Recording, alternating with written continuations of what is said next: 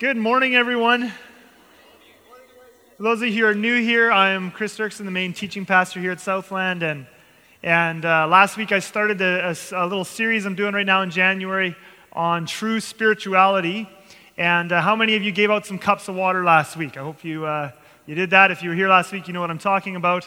And don't snicker, married couples. And if you weren't, I would highly recommend that you go back and listen to it, because true spirituality is not what a lot of people think it is. And I think a lot of Christians are going around in their lives with a false sense of guilt, with a false sense of what it is that pleases God, and condemnation, and they don't know what to shoot for in their lives because they have a false picture of what it means to be a spiritual person. And so today I want to carry on with that topic, but first let's just ask Jesus to really minister to us and speak to us here this morning. Lord Jesus, Heavenly Father, thank you that we are loved. Thank you that we are loved deeply. Thank you, Jesus, for this church body. I pray that today, by the power of your Holy Spirit, you would minister to us powerfully, helping us to have a right world view. What does it mean to be spiritual? What does it mean to please you? In your name we pray, amen. I want to develop again, like I said, this idea of true spirituality further here today. And first, I just want to talk a little bit about God's heart. Before we can get into what is true spirituality, we have to talk a little bit about God's heart, because I think lots of us as Christians go through our lives with this sort of subconscious, vague feeling of condemnation. It's not that we're always thinking about it. It's almost more like it's in the background. But a lot of us go through life, isn't this true, with this vague feeling of condemnation and guilt. And I think a big part of it has to do with we don't understand what God's heart is like. And many of us have this wrong picture of God, that he is austere and strict, and that he takes no pleasure in the everyday activities of human life. So we have this picture, he's very severe, very strict emotionally, and that the stuff of life, that's not the stuff that matters to him. He takes no pleasure in that. And as a result, we have this feeling that goes with us through life, subconsciously, even if we would never say it, we feel it. Even if we would never say God is very strict and he doesn't take any pleasure in everyday life, we feel that way.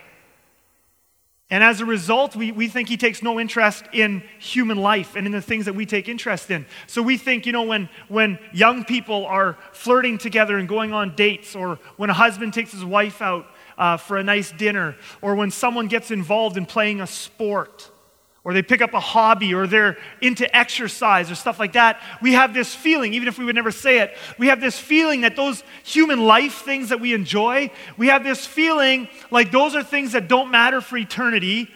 And if we were really spiritual, we wouldn't do that sort of stuff. God's not into that stuff. That stuff doesn't matter to God. And if we were really spiritual, we would do other stuff, more spiritual things, and then God would be happy with us. And as a result, many of us, subconsciously carry this feeling around all of our lives that God is unpleased with us and like we are worldly. And there's a few passages of Scripture that seem to confirm this worldview. And there's a few passages of Scripture, I was going to go through, 3 or 4 of them in this message today, but like always, I'm a little long-winded, so we're only going to get through one, but I'll have to keep coming back to it. But there's a few passages of Scripture that Christians have been teaching, and I include myself in this, in my younger days, and I can say that now, I'm 35 this year, I'm going to be officially old, okay? And hopefully some wisdom is coming with that. But in my younger days, I was a bit of a zealot, and I love that. I love zeal for God, and the Bible says we got to have zeal for God. But there's a place where we can go in our younger days sometimes where we're a zealot, and it's not zeal based on truth. And I would preach this passage I'm going to show you now differently than how I would preach it now. And so I want to show you the main passage here, James 4:4. Then this is one of those passages that is used to build this worldview that anything you do outside of those church walls is worldly and unspiritual. And James 4:4 says this: "You adulterous people, do you not know that friendship with the world is enmity with God? Therefore, whoever wishes to be a friend of the world makes himself an enemy of God." Now, those are tough words, right? I mean, I think most of us, probably all of us, I think we read these words in our devotions or we hear someone preach those words and isn't it true that we kind of cringe? Because those words seem to be saying, I mean, friendship with the world, most of us, the way we take that passage, the way we understand God's heart and the way we understand spirituality, when we read friendship with the world as enmity with God, we read, if you like anything out there, you're a friend of the world. So if you have some hobby, or if you like sports, or if you like, just weightlifting, I don't know, I'm just pulling out random things here. I'm trying to think of something normal that more of you might do. I don't know, you like your job, I don't know, you get paid well. If you like any of that stuff out there, and it's not, the church stuff and thinking about missions and intercession, if you like any of the stuff out there and you have a nice home or anything like that, you are a friend of the world and God's mad at you and you're an enemy of God. And that's how we feel, friend of the world, enemy with God. And this is how, over the centuries, many Christians have taught this passage. That's why for hundreds of years, early on in the Catholic Church, for hundreds of years, there was this whole phenomenon of monks. Thousands and thousands of people left everything. They would leave their lives. They would leave their families. They would leave their homes. They'd leave their jobs. They'd leave everything in this world. They'd go out into the desert or wilderness somewhere, and they'd live in these cloisters, and they wouldn't own anything. They would live they would choose poverty, and they would live in these communes. They wouldn't own anything. They would share everything together, and their whole days would be made up of spiritual disciplines. They would pray and chant and read and fast and just sort of live. And the whole reason was because of a way of interpreting this passage that in order to be spiritual and please God, you've got to leave everything out there. You can't enjoy anything out there in the world. You just can't enjoy it, because if you enjoy that stuff, you're a friend of the world, you're less spiritual, you're an enemy of God. So the most spiritual thing you can do is just pull up your roots and get out of the world. Now, most of us here today, we don't have the guts anymore to go out and become monks. But the fact of the matter is, we still think like they do, but instead of going out and living like a monk, we just feel guilty for not doing it. And so we just go through life with this kind of feeling. And the problem with this is that it relies on an unbiblical definition of the word world. It depends. That definition, I've got to pull up everything because the world is bad. If I'm a friend with the world, I've got to pull up everything, get out, and I've got to go and leave and have no enjoyment that isn't spiritual. That definition of world in that passage is an unbiblical definition of the word world. And I talked about this at length last year, right around this time of year, in my series on heaven. So if you can go back and reference that. So I can't go over that all now, but just a quick review. I went over in that message how a lot of the way we think today in Christianity, there are assumptions that we bring to the Bible that we don't even know are there, and they're like glasses that we look at the Bible through. And a lot of our assumptions are more based, and there are historical reasons for this, are more based in ancient Greek philosophy than they are in actual biblical thinking. And I can't go through all the reasons for that, but I went through the reasons for that, historically and stuff in that series. But basically what happened is in the first couple of centuries after Jesus died and rose again and went back to heaven is early on, all of the Christians were Jews. Every single one of them was a Jew. And thankfully for all of us here today, because we're Gentiles, most of us here today are not Jews. Thankfully the Holy Spirit says, I want to save all the peoples of the world. So he started to grow the church, and the Jews started to go out to the Gentiles, people like us, and people started getting saved. What happened is over the first couple of centuries is the church exploded in the Gentile world, and at a certain point, there's a lot more Gentiles in the world than Jews, and at a certain point there was a lot more Gentiles in the church than Jews, and so Greek influence, because the culture of that day, the known world, was Greek-speaking, Greek-thinking, and so the influence in the church became very much a Greek mindset as opposed to Jewish mindset. And you say, well, what does that have to do with us today? It has everything to do with us today, in one point in particular. The Greeks had a very particular way of looking at life. And when they looked at life, and it was deeply rooted in philosophy and their religion, they divided all of life into two categories, spiritual and unspiritual. That's how they divided life. Sound familiar? We do it today. They divided everything in life into spiritual and non-spiritual. So there were spiritual activities like prayer and Bible reading and going to church and religious stuff. And then there was non-spiritual activities, which was everyday life out there in the world. Going and putting in a day of work and loving your family and eating and taking care of your body and all these sorts of things. There was spiritual and non-spiritual. Non-spiritual stuff was inferior, not eternal. God's not as into that stuff. You're sort of wasting your time. You kind of got to do what you got to do, but you should do as little of that non-spiritual stuff as you can and as much of the spiritual stuff as you can. Now, the thing is, that is not at all biblical thinking, and it's not how the Jews thought in those times. See, the Jews saw, because they were steeped in the Hebrew Scriptures, the Jews looked at the world very differently. They did not divide the world into categories of spiritual and non-spiritual. They said, God made all of it.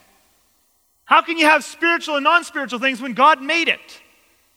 And so if God made all of it, then all of it is good, and that means everything is spiritual. So in the Jewish mindset, to go and put in a hard day's work, to go out and build a house or work on the farm and then come back and have a big meal and have people over and have music and have a big party, to them, everything was spiritual, and God was into all of it because God made it all. But over time, very quickly within the first 100 to 200 years of the church, the Greek thinking side won out. And we came to this place in the church, and it still is rooted deeply in many of our minds today, where the things that matter to God are the spiritual things, the Bible reading, the prayer, the fasting, the going to church, all those sorts of things. And yes, are they all important? Amen. I'm going to say it again and again today. I really believe you need a daily time to connect with God in His Word. Yes. I'm not saying those things aren't important, but we got to a place where those are the only things that matter to God, and the rest of my life, I just kind of feel guilty for because I kind of have to do this other stuff that doesn't matter to Him, and that's not eternal stuff. And so, of course, when you take that mindset to James chapter 4, verse 4, it puts a heavy weight of condemnation onto our shoulders. If you take that spiritual, non-spiritual stuff, if you take what we do in here at church and in our devotions as spiritual and everything else out there as non-spiritual, then when you read James 4:4, that is a heavy weight of condemnation. Because if that's what this passage is saying, then that means if you're here today and let's say you like baseball and every summer, you play 2 or 3 nights a week, you're on a baseball team. If that's what this passage is saying, you are a worldly sinning person and you're an enemy of God because you like worldly things. Or if you love your job and you put in a little bit of overtime every week and you get paid well for what you do for working hard and you like your job and you like getting paid well, then this passage is saying that you are a sinner and you're an enemy of God because you like something out there that's not spiritual. You're a worldly person. So is that what James means when he says that friendship with the world is enmity with God? And I think you already know where I'm going with this, that it can't be what it means. And the thing we have to realize is there's a real dangerous thing that we do, and that is we take passages on their own, and we just kind of preach them at face value. So someone comes along, they preach James 4:4, and they just preach, friend with the world, enemy with God. And we forget that everything in the Bible has to be preached in a context of the rest of the Bible. And the Bible starts with 2 very important chapters, Genesis 1 and Genesis 2. And Genesis 1 and Genesis 2 are the first 2 chapters in the Bible for a very important reason. They're there because they give us context for everything else. Every single thing in the New Testament and the Gospels and Revelation and James and everything in the prophets and the Psalms, everything in the Bible must be read in the context of Genesis chapter 1 and Genesis chapter 2. Genesis 1 and 2 give us the context for the Bible. So we can't read James 4 verse 4 all by itself and just take it at face value and say, I better hate everything out there and I better only like spiritual things in the church. We have to first see what is the context of the Bible. So what is Genesis chapter 1 say? Well, I'm just paraphrasing a little bit here, but essentially Genesis chapter 1 says, God made everything that exists. Everything. Okay? He didn't make the world because he had to. He made the world because he wanted to. He just thought it up. I'm going to make a physical universe. I'm going to make an earth. I'm going to make dirt. I'm going to make little piggies and bunny rabbits and tigers and sharks. I'm going to make all this stuff. And I'm going to make human beings. And I'm going to give them physical bodies. And I'm going to make food. and relationships and games. I'm going to make all of it. And so it says that out of his mind, out of nothing, he made everything that exists. And at the very end of Genesis chapter 1, what does it say about all the things that God made? What does it say? Does it say, and God said, after he made all the stuff, he made the food and the people and the wine, I mean the juice, the non-alcoholic wine, and and I made all this stuff, this great stuff, physical bodies, relationships, games. I made all this sort of stuff, and those little human creatures down there better not succumb to sin and enjoy any of it. I mean, I made all this amazing stuff. They better be on their knees 10 hours a day so that they don't have time to do any of that other stuff. No, he made the world, everything. It came out of his mind. Relationships, fun, dirt, work, food, dinner time. He made all of it, and at the end of it, he said this, and God saw everything that he had made, and behold, it was very good. God saw everything that he had made. Who made everyday life?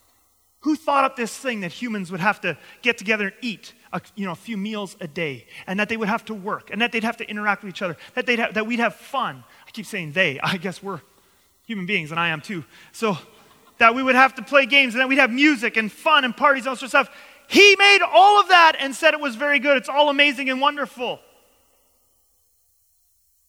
And yet, then we go to James 4:4, we completely miss all of it, and we think if you like anything out there at all that isn't spiritual, you are a sinner. Not a chance, not a chance. What this means is that you don't need to feel guilty for enjoying the good things that God has made. I mean, I meet more and more people. People have this guilt complex. A lot of people have this guilt complex, and they feel bad. I've actually met people who they feel guilty for loving their jobs, and they just think, I love my job so much, it must be an idol. God must be just about to take it away. Now we kind of snicker, and it might not be your job, because some of you just hate your job. That's a different thing. I bet you most of us here have indulged in that kind of thinking at some point or another. I like this thing so much, I bet you God's just about to take it away. That is a warped picture of God's heart and true spirituality. You love your job? That doesn't make it an idol. That means that's a gift from God, the fact that you love your job. Look at Ecclesiastes chapter 2, verse 24 to 25. Look at this. This is in God's word. There is nothing better. Think about that. There is nothing better for a person than that he should eat and drink and find enjoyment in his toil. This also I saw is from the hand of God. For apart from him, who can eat or who can have enjoyment?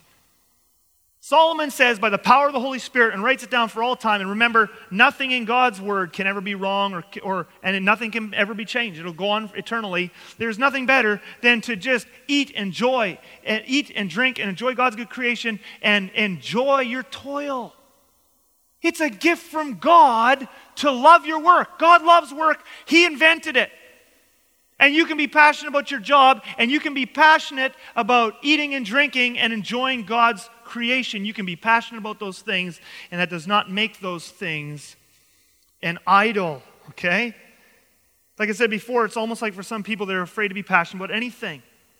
They're afraid to get passionate about photography, or they're afraid to get passionate about exercise, or they're afraid to get passionate about whatever it is that we get passionate about. People are afraid to be passionate about things because they think if I'm passionate about it, then it's an idol. And the fact of the matter is, when we enjoy God's good creation, that we can do that.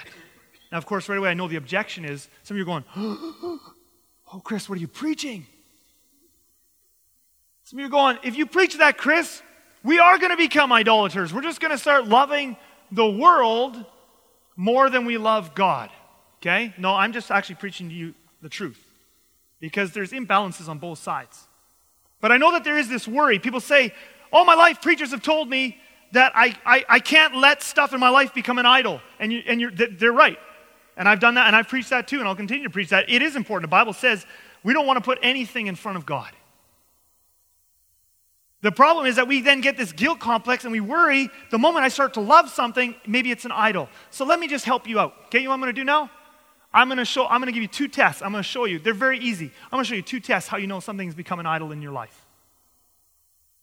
And the test is not, do I love this thing? You can love the good things that God has made. He made the world and he said it is very good. You can love the good things that God has made without having to worry about it's an idol. And I'll give you just 2 quick tests. Put your mind at ease. 2 quick tests. How do you know if something has become an idol? And you came to church on a good day, because I would pay to know these things, and you don't have to pay here today, all right? I think this is great, okay? Yes, how do I know something is an idol in my life? First test is, does it cause you to sin? Are you willing to sin in order to keep it? So the question is not, do I love this thing? Because, yeah, we can love things in this world. We can love the good things that God has made. And we can love and have passions and pursue hobbies and jobs and different things like that. We can have a passion for these sorts of things and have it not be an idol. The bigger question is not, do I love this thing? The bigger question is, am I willing to sin in order to keep it? For example, let's say you really love your job and you just love it and you trained for this thing for years and you had made investments in education and different things and you finally got this job that you really love. And then let's say, your boss comes to you and he wants you to do something illegal. And by the way, I've actually heard people in this church have told me that they've actually gone through this experience. This happens. And so your boss comes to you and he wants you to do something illegal, and you know if you don't do it, that you might not be able to keep this job that you really love. Well, that's an idol test right there. If you're willing to break God's commands, if you're willing to disobey God in order to hold on to something, then it's an idol. Okay? That's why I think, for myself in my life, a better test of something, if it's an idol or not, is not, do I love this thing more than God? Because how can you tell? You love something, you love God, you love things. How do you know if you love it more than something else? The best test for me, if something is an idol in my life, is what do I fear more than God? What do I fear more than God? If I fear losing that job more than I fear breaking God's commands, that's an idol. And I can see it in my behavior. All right? And of course, there's many other examples we could use. Lying to your wife about golf, let's say. You love golf. Well, it's okay, you love golf. I don't know why people love it, but people love it, okay? So you do. Pastor Tim here at the church, he loves golf. He golfs every year. And he also has devoted his life to Jesus. It's not an idol in his life. He golfs every week, though. Does it with his wife? Awesome. Great. Well, how do you know if the thing's become an idol? I'm passionate about it. Well, okay. When you start lying to your wife about how much you're spending on it or how much time you're spending on it or whatever it is, when you have to lie or cheat or break God's commands in order to do this thing or hold on to this thing, then it's an idol. Does that make sense? Okay, that's test number 1. Test number 2. Test number 2 is, has it become an obsession? Has it become an obsession? You say, what's the difference between being passionate about something and being obsessed with it? And the answer is very simple. You can tell by your actions. Here's how you can tell if something's an obsession and not a passion. It's an obsession when you are willing to neglect God, important people, or important responsibilities and duties in your life in order to have this thing. Then it's not a passion anymore, then it's an idol. If you're going to neglect God, if you're going to neglect important people in your life, or you're going to neglect important responsibilities and duties in order to have this thing or go for this thing, then it's an idol. Okay? So for example, and again, I'm just picking things out of the air here. I'm trying not to pick on people I know. Okay? Motorbike racing. I hope not too many of you here are into motorbike racing. Okay? But if you're into motorbike racing, and you're passionate about it, okay? Is that an idol? No. Yeah, but it's out there in the world. Remember, God made the world. He made human beings. He made our interests and passions. It's not bad to be passionate about something like motorbike racing. Your wife may disagree, but aren't you glad you brought her to church today? Okay, so now let's say you get into motorbike racing, okay? So you spend some money on a motorbike. Okay, if you have the money to do it, good. And now you're spending money every month to soup it up and make it look nicer and enter in racing and all that sort of stuff. Again, if you have the money for it, good. But let's say that you're having to go into debt to do this thing. You're putting stuff on your credit card. The Bible says we should a wise person sets aside money regularly and saves. I would say a wise person sets aside money every month and saves for the future. That's what the Bible says. Let's say now because of your hobby, motorbike racing or whatever, you're not able to save money anymore. Or in fact, you're going into debt. Now, this passion you have is causing you to neglect some of your important responsibilities, is it not? And then it's an idol. Then it's an obsession, okay? Or if it's taken away from time.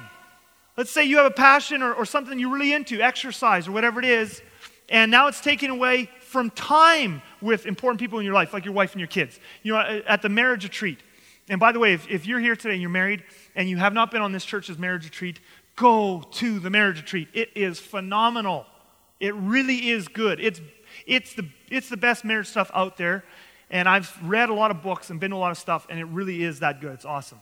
And it could really help you in your marriage. But at the marriage retreat, one of the things Pastor Ray shared and the team shared with us, they've done all these studies, and I've referenced this before in messages, and I just love it because it's something so practical you can hold on to.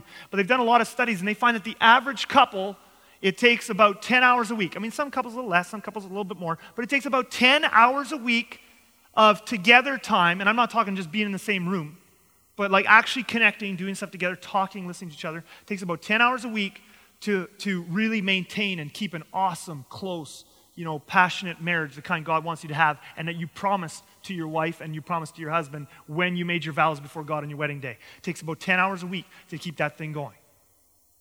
But now let's say you have some passion or pursuit, and you said, hey, Chris said I could have a passion and I didn't need to feel guilty about it. Meanwhile, this thing is keeping you so busy now, it's cutting into your time with your wife, and you can't love her or you can't love your husband the way you're supposed to, and you can't give the time to it. If it's causing you to neglect more important people, if it's keeping you from putting generous amounts of time into your kids. I see parents all the time, and you have kids. You chose to have kids. God blessed you with kids. And now you make yourself so busy, and you don't pour into your kids. What is that all about? You say, yeah, but it takes so much time. I got all this other stuff. You signed up for this when you had a family. You will have a lot less time than your single friends. You will watch less sports because you have people there now. So if something's taking you away from giving generous amounts of time every week to your kids and generous amounts of time to your wife, or if it's keeping you from getting up in the morning and spending the time with the Lord that you need, if it's causing you to neglect your responsibilities and neglect people, then it's an obsession. Okay? So then it is an idol, yes, okay?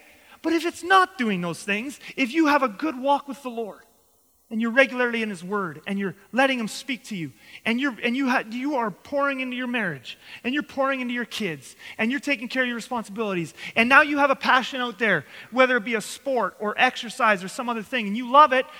God made the world, and it was good. You don't got to feel unspiritual for that.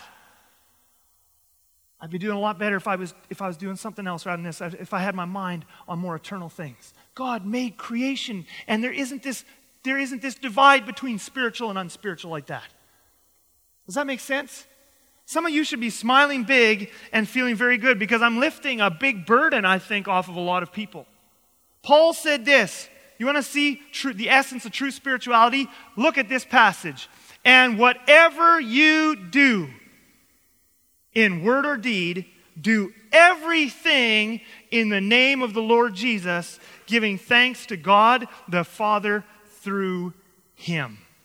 See, a lot of people have this mistaken idea that true spirituality means pulling out of everything worldly so I can be more spiritual.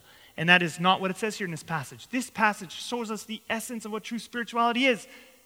This passage says that the essence of true spirituality is not pulling out of everything worldly so you can be more spiritual. The essence of true spirituality is you bring Jesus into everything you do, and then it all becomes spiritual. Isn't that powerful? That's the essence. See, most of us, because we have this Greek mindset, we think that the only thing you can do in Jesus' name is pray. Lord, I thank you for this food and bless it to our bodies. In Jesus' name, I pray, amen. We think the only thing you can do in Jesus' name is pray. And this passage says you can do everything in Jesus' name. There is a way to go to work in Jesus' name. There is a way to exercise in Jesus' name. There is a way to do sports in Jesus' name. There is a way to do everything in God's good creation in Jesus' name. Whatever you do, do it for God. And true spirituality is not measured. Again, this is a false Pharisaical spirituality that measures spirituality by what I don't do. And many of us, there's this sneaky thing, and I'm pointing straight at myself. And I'm pointing straight at myself. And we can so easily get puffed up into this place where we feel spiritual because of the things we're not doing. That's not spirituality. And I look at myself. I'm just using myself now. Because it's so easy to get puffed up. Well, I don't watch TV, and I don't go on Facebook, and I don't do this like them, and I don't follow hockey like all of these lunatics with the Jets jerseys and blah, blah. And so I don't do any of these things. Whoa! And you start to feel good. Well, I don't do TV, I don't do this, I don't do that, I don't do this. Look at how spiritual I am. And God says, that's what I'm measuring, is what you don't do? True spirituality is not measured by what you don't do. It's measured by how much you love God and love people. So the essence, now, am I saying that you never cut things out of your life? Not at all. Like I said, when something becomes an idol in your life, and I give you some of those tests, you got to cut it out. And there's also periods of time in our lives when we just have to simplify. Certainly, we go through cycles and we get over busy and things happen, and there's times we just got to take a breather. We got to simplify. I'm not saying you never cut things out of your life, but what I'm saying is cutting stuff out of your life isn't the definition of what spirituality is. The essence of spirituality is not cutting stuff out. It's bringing Jesus in. It's bringing Jesus in. This will revolutionize your relationship with Jesus. Let's say you're into fishing. I am totally not, but some of you are. It's bizarre to me. It's really bizarre, but whatever, so you're into it. So you're into fishing. Now, a lot of people, you would never talk to Jesus about that. First of all, how are you ever going to have a relationship with Jesus when you can't talk to him about the stuff that you care most about? I mean, if I want to have a good relationship with my wife, I want to talk to her about the things that matter to me. Many of us, half of our lives, we won't talk to Jesus about because we think he doesn't care, and we're kind of embarrassed that we like these things.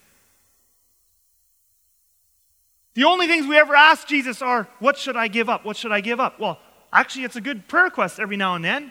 I would say once or twice a year, not once or twice a week. I would say once or twice a year, go to Jesus and say, what would you like me to give up? And there's no question, he will ask you to lay things down sometimes in your life. No question. I'm not saying you never cut things out. But I would say that 9 times out of 10, the better question to ask Jesus is not, what do you want me to give up? The better question is, how can I bring you in? So you have a passion for fishing. Who do you think made you that way? Well, I don't want to talk to Jesus about fishing. I only want to talk to him about the stuff that he cares about. And then, so we try to talk to him in prayer. We don't know how to do it. We wonder why we can't get any love there. Or we can't walk in love with him because we don't accept who he's made us to be. And we've put a whole bunch of things off limits because we say they're unspiritual. I think one of the most spiritual things you could do is you could go to Jesus and just say, I can't help it, I love fishing. Good night. I can't get it off my brain. I'm helpless. Jesus, but you made me this way. How can I bring you into it? Ask him that. How can I bring you into this? There's 100 things. Your life is going to become an adventure of walking with the Lord. And I don't know what he'll do. Maybe he brings up someone in your family and you guys haven't talked for years because there was hard feelings. He says, you're going to go on a fishing trip with that person and you're going to mend the relationship. Oh, amen, Lord, let's do it. Can I catch a master angler while we're out there? I don't know what he'll do. Hey, there's a couple guys at work. They don't know Jesus. They think Christians are nuts. And he says, I want you to prove it to them by going on a fishing trip with them. You are nuts. Okay. And you do it, right? But whatever it is. Now, here's the thing. I talked to a guy last night, tears in his eyes. And he's passionate about football. And he said, I have plays going through my head. And I feel guilty because I think I should be reading my Bible instead. And God was speaking to him powerfully saying, what would happen if you started a team? Think of the ministry you could do in this town with young people. It's not about always cutting things out. It's about bringing Jesus in. You love Jesus so much, you just bring him with you everywhere. That's the essence of true spirituality. And yes, sometimes we get carried away and something becomes an idol or we get too busy or whatever and we have seasons where we have to cut some things out. But the essence of true spirituality is I really love Jesus and I love life and I love the world he made and I'm going to bring him into everything I do. That's the essence. True spirituality. One of my favorite people from history is Eric Liddell. And how many of you here, don't be embarrassed, how many of you here have watched Chariots of Fire, the movie, okay? That's it. That is pathetic. Chariots of Fire, mark it down. For some of you, that's your assignment this week. Go and rent a movie. Chris told you to do it, okay, in a message. Chariots of Fire. Eric Liddell. Then Chariots of Fire is the story of one part of Eric Liddell's life. And Eric Liddell, my daughter Joy right now is reading his biography. We have his biography and stuff too. He's one of my favorite characters from history.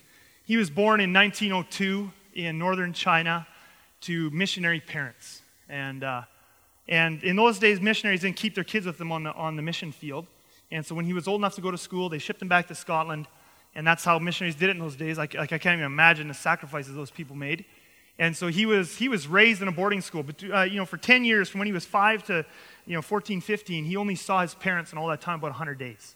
That's a huge sacrifice. But amazingly enough, even apart from his parents, Eric, from a young age, Holy Spirit was on him, and he had a real passion for Jesus.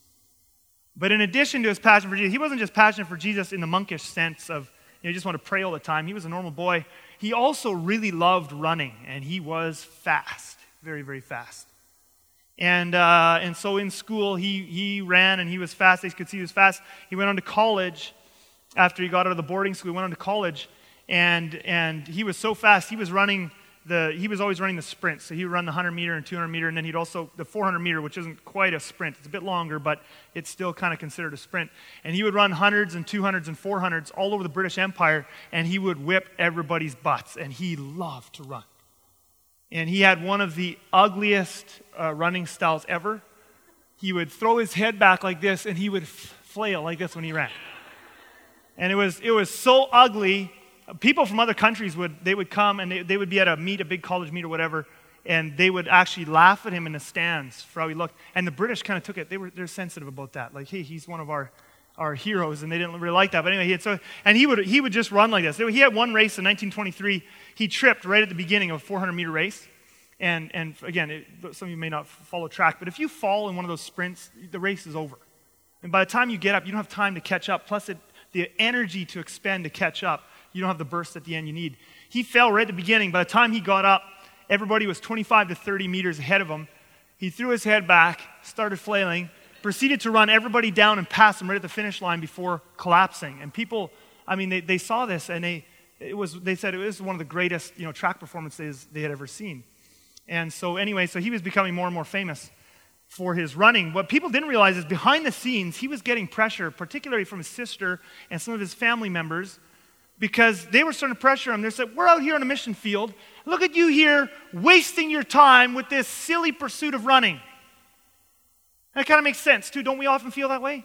Because we have such a clear divide between spiritual and non-spiritual. And everything over here is not eternal, and everything over here is eternal. We should stop wasting our time with this stuff, and we should start doing this stuff. And this is how his sister and some of his family members felt. They're like, you know what? We got millions of Chinese people over here who are dying without the gospel, and you're wasting your time running, Eric? And they were pressuring him. Eric, come out to the mission field. Eric, what are you thinking? But Eric had a different way of viewing things. Again, he didn't view spiritual, non-spiritual, and he's quoted in the movie. It's one of my favorite quotes all the time. He's quoted in the movie as saying, God made me fast, and when I run, I can feel his pleasure. And something that his family members couldn't see is, all they could see was spiritual, non-spiritual. What is running? What a temporal, pathetic thing, no eternity there at all. What they couldn't see is that through Eric's love of running and joy in running and love for God, is that God was giving Eric a different mission field. It's not that, Eric wasn't going to the mission field. He already was on the mission field. And as I was researching his life a bit this week, just getting ready for this message and stuff, I was blown away by how many testimonies and news articles and quotes by competitors, teammates, and spectators who over the years of watching Eric race and racing with Eric, who were touched by Jesus, by his absolute joy and love for running and how he loved Jesus and brought those two things together. And he would constantly talk about Jesus to everyone. I mean, because he was becoming so famous, because he was so fast, he would have meetings and preach people with Jesus, and people would just flock there. And his humility, his character in races, and how he would love people and talk to people who he had just beaten or who were racing against him and take care of people. He was touching people for Jesus all over the place. But this running thing is so not eternity. What people didn't know was that God was preparing an even bigger platform for him. God wanted Eric to preach to the world. And in 1924, the Olympics were in Paris, France. And so Eric was put on the British team immediately, and he was easily the fastest guy in Britain, and he was favored because of his times to win the gold in the 100-meter. The 100-meter dash is the biggest event in the Olympics and always has been, fastest man in the world title, and he was heavily favored to win the event in the 100-meter dash. And so the whole British Empire was just pumped about this guy, and they were getting excited about the Olympics. And then just a few months before the Olympics were about to begin, the schedule came out for, the different events when they were going to happen. And the 100-meter dash heats that Eric was signed up for were supposed to be run on a Sunday. Now, for us here at Southland, church, Sunday, Saturday, it's no big deal. I mean, we have church on both days, so you can kind of pick which day you're going to make the Lord's day. But back in those days, church was only on Sunday. And for Eric to run on the Lord's day, I mean, this is the one day, he said, where we can get together and we can think about God and we can hear his word and we can pray and we can have fellowship together. And so for him to compete on a Sunday, no way. He would never do it. He said, there's no way. And you remember before, and so the pressure was huge. I mean, the Prince of Wales himself and parliamentarians were contacting Eric, and they're like, Eric, what are you thinking? It's the gold medal, the 100 meters, it's the Olympic Games. I mean, go to church every Sunday before, do this, go to church every Sunday twice, I don't care, for the rest of your life. Just miss this one and win us the gold. I mean, he's under intense pressure. I remember what I said to you before about how you know if something's an idol, right? Are you willing to compromise your principles? Are you willing to disobey God? And Eric, this thing, he passionate about running? He was passionate about running, but was he willing to disobey what he thought was a command of God, that you should not run on Sunday? He would not do it, and he stood strong. Now, the amazing thing is, if they had run the 100-meter dashes on Saturday, or if Eric would have compromised his principles and run on Sunday, if he would have just run the 100-meter dash and won the gold medal, I wouldn't be talking about him today. I mean, they wouldn't have made the movie Chariots of Fire, and the world would be poorer for it, but they wouldn't have written all the books. I mean, he would have had no impact. If he had just won the gold medal and run the race, nobody would be talking about him. And I know that because nobody knows who did win the gold medal in the 100-meter dash that year. Nobody knows who won the 100-meter dash in the 1928 Olympics, the next ones, or the 1932, or almost all the rest of them. We only remember the most recent one, but the guys who win the gold don't get remembered for all time. Eric is still remembered today. His story is touching millions of people through books, through the movie, through just all this sort of stuff. He's got a whole legacy in Britain. They learn about him in school, all because he stood up for something. And so he had this, there was these two choices before him. One group of people was saying, quit your running and head out to the mission field and do something spiritual. He could have given up his running and done the spiritual thing, and millions of people would not have been touched by his story. Even today, people are inspired by his story to love God more and commit to God more. Or he could have kept his running and he could have given up on God. He could have disobeyed God. He could have gone against his principles, in which case his life wouldn't touch anyone either. But Eric didn't do either of those things. He didn't throw out the running and just say, that's not spiritual stuff. He said, God made me fast, and when I run, I feel his pleasure. He says, part of who God made me to be. There isn't spiritual and non-spiritual things. It's all, where is God? That's the spiritual thing. Where does he want me? He didn't throw out his running, but he also didn't throw out God in his running. He was absolutely committed to God, and he absolutely loved his running. Now, to wrap this story up, I just love, what a picture of what true spirituality looks like. How this thing ends is amazing. Eric wasn't a spoil sport like so many people who call themselves Christians today. He didn't just, they won't change the schedule for me, and I'm not running the 100-meter dash and become a martyr. That wasn't how he thought. He said, God made me fast. I love to run. I love to touch people. I'll just sign up for a different event. So he signed up for an event that wasn't run on Sunday. He signed up for the 400-meter, which was not his strongest race. By far, the 100 was better. And it was not the one he had trained for. So he's going into the Olympics now in an event he's not trained for and that he's not nearly as good at. I'll just do it, right? I run. This is what I do. It's no spiritual, non-spiritual. I'm just going to do it. What an attitude, hey, of joy. They put him in this race. There was 2 Americans in that race who were heavily favored to win. They ran great times. They were awesome at the 400-meter dash. They put Eric in the absolute worst lane in the field. They put him in the 8th lane. If you watch the 400-meter dash at all, you'll know that the runners are all staggered around the track. And the 8th lane is the one on the outside. You can't, and it's the worst lane to be in because you're out in front the whole time. You can't see what the other runners are doing. You can't see what their tactics are, what their strategy is, until the last curve when they all go blowing by you. So, but whatever, Eric, God made me fast. When I run, I feel His pleasure. I'm running for God. I love running, I love God. Put him on the 8th lane, and he said, I'm not big on tactics anyway. His strategy was this. I'm going to run as absolute fast I can the first 200 meters, and in the second 200 meters, I'm going to throw my head back, flail, try not to collapse, and try to run faster. So that was his strategy. So the gun goes off. He can't see anybody else in the race. He takes off as absolutely fast as he can. He holds nothing back. Later, they talked to the other runners, and they saw him go out on the first 200 meters, and they thought he was on a suicide mission or something. They thought, this guy's going to be, 300 meters, we're going to be stepping over his body. And amazingly enough, he threw his head back, he flailed his arms, and he just about did collapse, but he finished that race in world record time. He was about 20 feet ahead of the next best guy, and he won the gold medal in the 400-meter dash as well. And his story lives on, and many, many, many people have been touched by the story of Eric Liddell. Through running. See, spirituality isn't about what looks spiritual to human beings. It's about who did God make me to be, and where does God want me, and how do I bring God into it. So if we come back now to James chapter 4:4, we're back full circle where we started this message. And we looked at that, you adulterous people, do you not know that friendship with the world is enmity with God? Therefore, whoever wishes to be a friend of the world makes himself an enemy of God. When James says don't be a friend of the world, he's not saying that you can't live life. He's not saying that everything out there that God made is inherently evil. Not at all. He's not talking about the world as food and drink and games and fun and relationships and all that stuff that's out there. That's not what he means by world. I'll tell you what he's talking about. He's talking about the worldly spirit out there. How many of you know our culture out there? There's a spirit in the world out there.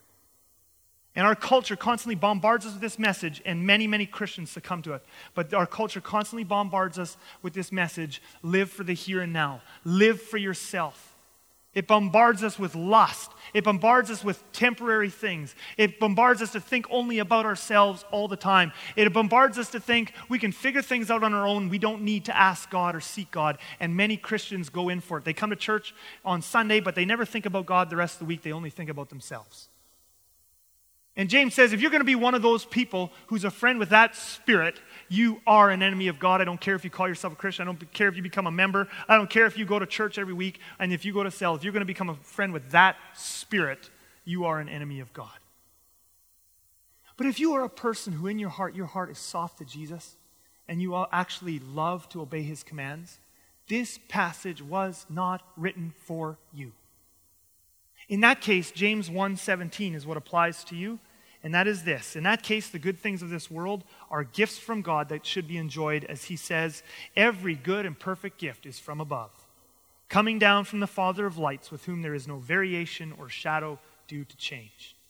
The mark of a truly spiritual person is not that you feel like you have to quit everything that is in this world, but rather that you love Jesus deeply and desire to bring him into everything you do out there in the world. I want to give you a challenge for this week, but before I do, I want to put one more thing up on that PowerPoint, and I don't have time to develop this. I just want it there. Some people might still be thinking, I know some of you are worried. You're like, Chris, if you preach this message, people are just going to go out there and they're going to stop serving God. They're going to stop, and they're just going to do worldly things. Yeah, there's always that danger. There's a danger anytime you preach the truth that people are going to take it and just ungodly people are just going to run with it and go somewhere ungodly with it. I think the one key in all of this is that you live a centered life.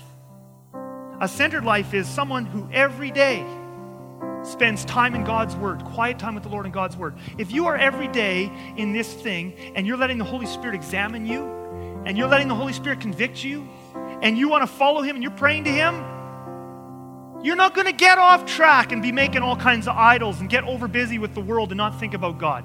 If you're going to do that every day and center your life on the Holy Spirit and be in the Word of God, and the Word of God is convicting you and bringing repentance in your life, then you can go out the rest of the day and you can bring Jesus into everything you're doing without making those things an idol. So here's my challenge to you for this week. Here's my challenge.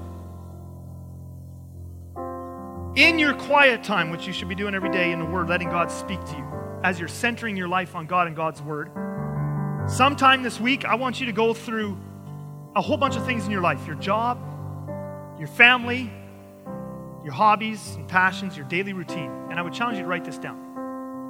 I would challenge you to write this down now somewhere on your hand, on your piece of paper, on your Bible, whatever, and actually do this.